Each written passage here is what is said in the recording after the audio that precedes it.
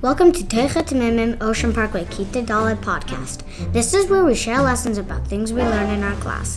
Things like Chumash, Mishnayos, Chassidus, and Midas. Please sit back, relax, and enjoy.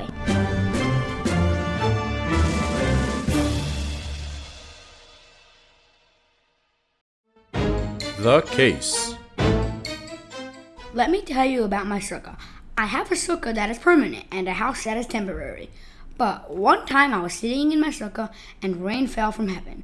I want to know when I can empty out my sukkah. The halacha. It is funny you should ask. I just learned this halacha in Perek Mishna test. The Mishna says it's permitted to empty out when unfortunately your whole dish gets soggy. There was once a mashal that a servant came to pour wine for his master, and his master poured a jug of water on his face.